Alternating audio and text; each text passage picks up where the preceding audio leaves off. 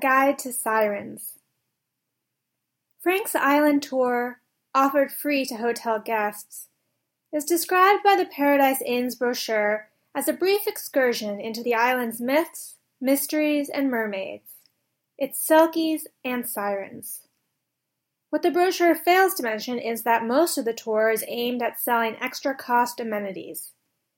Frank has today's group look at the hotel spa, the sea-themed restaurant, the saltwater pool, and some pinkish seashells with purported medicinal properties.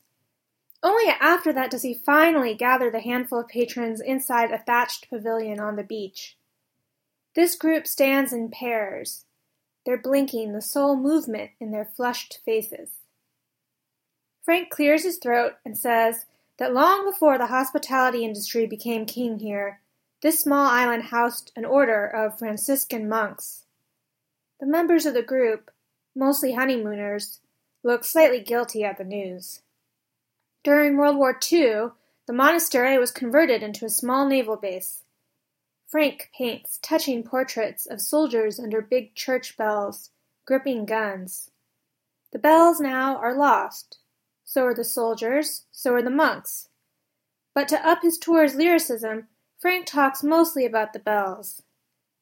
The story goes that the monastery bells were dismantled and thrown into the sea by a formerly devout soldier turned deaf by the booms of bomb explosions and turned atheist by the bomb explosions themselves. The bells were never heard again, Frank tells today's group, until one day a woman at the hotel, unhappy on her honeymoon, tried to drown herself in the ocean.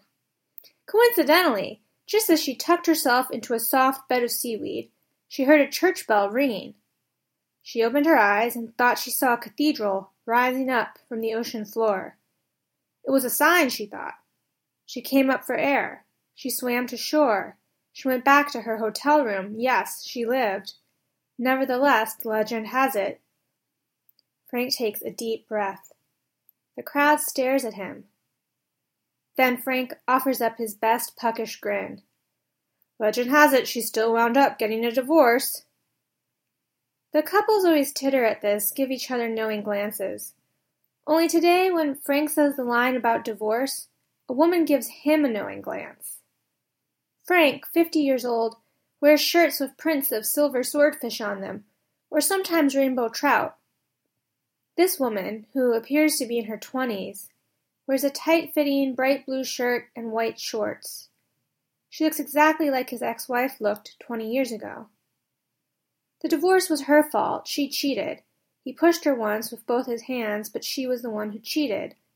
Frank has packed all his memories of her away in what he likes to think of as the cerebral cellar of his brain. He imagines those memories decomposing down into their most basic bits, fusing to other forms, fairy tales, myths, legends, the stuff of tacky tours, the stuff that makes his living, the stuff that allows him to live. Well, he says, after several moments of looking at the woman in the blue shirt, well, yes, I guess we're going to conclude now. He thanks the group, then leads them back to the lobby, where he reminds them their hotel contains 5 different restaurants specializing in different cuisines: French, vegetarian, Asian fusion, sustainable seafood, and Mexican. The guests disperse. But the woman who gave him a look, the woman who looks like his wife, she lingers for a moment. Of course, she is not his wife. His wife is now his former wife, lives in Seattle, is in her 40s. This woman is something else. And now the something else waves to Frank before walking into an elevator. Frank sweats. Frank honeymooned at this hotel on this island, too.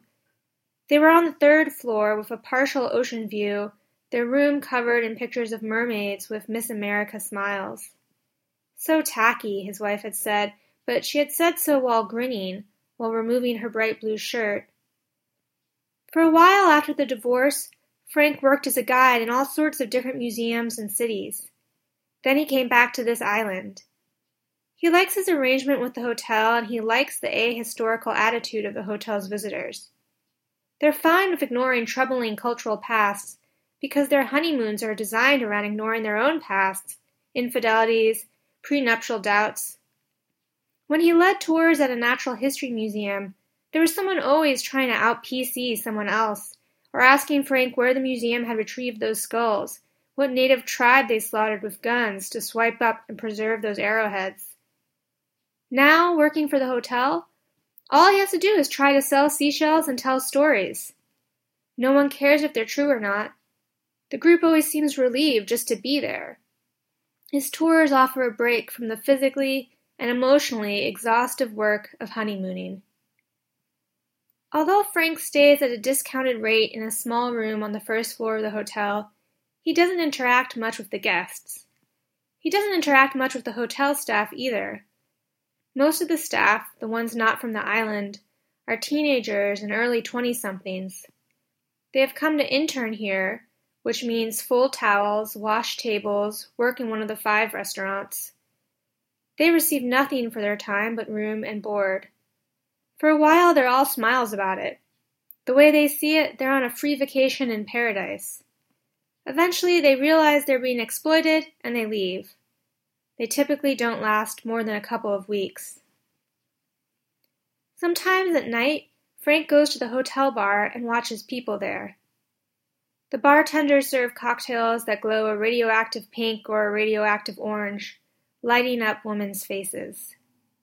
Tonight, the woman in the blue shirt just so happens to be sitting at the bar, alone. It's the kind of coincidence that seems like a setup. Still, Frank slides into the seat next to her. She looks up and smiles.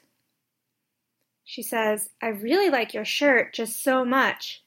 What kind of fish are those?" "Swordfish." "Oh, obviously. They do look just like swords." She laughs. The laugh is familiar, high-pitched, unhesitating. A memory, a fragment of forgotten sound, floats out from Frank's cerebral cellar. "Listen," the woman says, when the little show of a laugh is over. She is leaning forward, her hair spooling on the bar's counter. "I guess you noticed. I was staring at you before, during the tour. It's because there's something you should know." "Yeah?" "She was me." "Who was you?" She is still wearing that blue shirt. "I was that woman, the one who tried to drown herself and heard the bells." "Ha, no," he says. "It's just a legend." "Ha, no," she says. "It was me in the story." "Okay," says Frank, "totally." "Really? I came back to see if I'd hear them again, I promise you." She might be crazy. Of course, he's the one who thinks she looks just like his former wife from 20 years back, so maybe he is crazy. Maybe he's talking to one of his own stories. "Let's go for a swim," the woman says. "I'll guide you to where the bells are." "I made them up." Frank tries a flirtatious grin on, feels a little like his face is being sawed in half. "The monastery part is true, but the bell part I made up. They don't exist." "They do too," she says. "Let's meet in 1 hour, on the beach." "How could you even hear a bell sound underwater?" "Above land, we hear through air conduction," she says. "Under the sea, bone conduction." The woman smiles warmly at him. "People can hear sounds under the sea that they can't hear on land. Sounds at higher frequencies. Isn't that something?" The way she delivers the information, in a smooth yet friendly sort of voice, she sounds like a host on NPR or something. Not like anyone Frank really knows, but like someone he might half listen to on a long drive, just to distract himself from the slow passing of the seconds. Then she gets up and is gone. Frank buys a beer and starts to think. He wants to think about the woman, but he ends up thinking about his former wife and his former wife's laugh. What kind of medium conducted the sound of her laugh back into his head just now? Not air, not bone. Can sound be conducted purely by memory? The time he pushed her, he had been angry. He had pushed hard. This was even before she had cheated. Twice he had pushed her, actually. True? A certain wobbly expression on her face each time. The light in her eyes seemed off balance, diffracted, like sun filtering through beveled glass. Her skin rainbow-flushed. 1 hour. The woman had not been smiling when she said that. If the woman is a hallucination, she's a punctual one. She's already there when Frank arrives at the beach. He wears nautical blue swimming trunks. She wears a sleek black Speedo, a one-piece, all business, her hair pulled back in a ponytail now. There are other couples on the beach, but they're very much occupied with one another. The woman waves to him as he comes nearer. Her toenails are painted gold. The ocean is black. The water will be colder than he likes. Why don't we sit on the beach for a while first, Frank asks. Talk a little? This isn't about talking, it's about listening. I'm guiding you, Frank. She starts to turn away. He reaches for her arm, but she flinches and snakes her body from him like he's hit her. Now the woman is running to the water. Come on, she calls to Frank. She dives down, so he takes a deep breath and dives down too. He doesn't hear bells. Instead, in the underwater darkness, he remembers the look on the woman's face when he grabbed for her arm. He remembers pushing his wife, the small sound she made afterward, steady and quiet and nothing like bells. He goes up again to the surface for air. He sees some of the interns down on the beach. Treading water, the woman forgotten, he watches the interns. They're supposed to be working, but instead they're lying in the sand, teenagers trying to tan under the cinereal light of the moon. They let loose peals of laughter, even though their bodies have to be heavy with ache from dishwashing, waiting tables, mopping. Pieces of their conversation drift his way. They're talking about opening their own hotel, all of the interns together, right here, right on this spot, free from the bastard of a manager they're working under. They say they will be business partners. By that, they mean they will be friends forever. But in 2 weeks, Frank predicts, they will be gone from this place.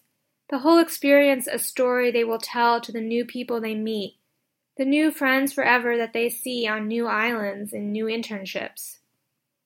Where is the woman? Instead of looking for her, he looks some more at the interns, the beautiful young kids glowing with lunar tans. Maybe he will leave with them, even though he seems too old to change. He will go to a new and unhaunted island. The ocean's full of islands. Someone is grabbing his legs, trying to pull him down under the surface. Probably the woman joking around. If he ducks his head under the waves, he will hear her highest frequency laugh, the sound conducted through his bones, and he will know her, what she is exactly, what story to tell to get her to let him go.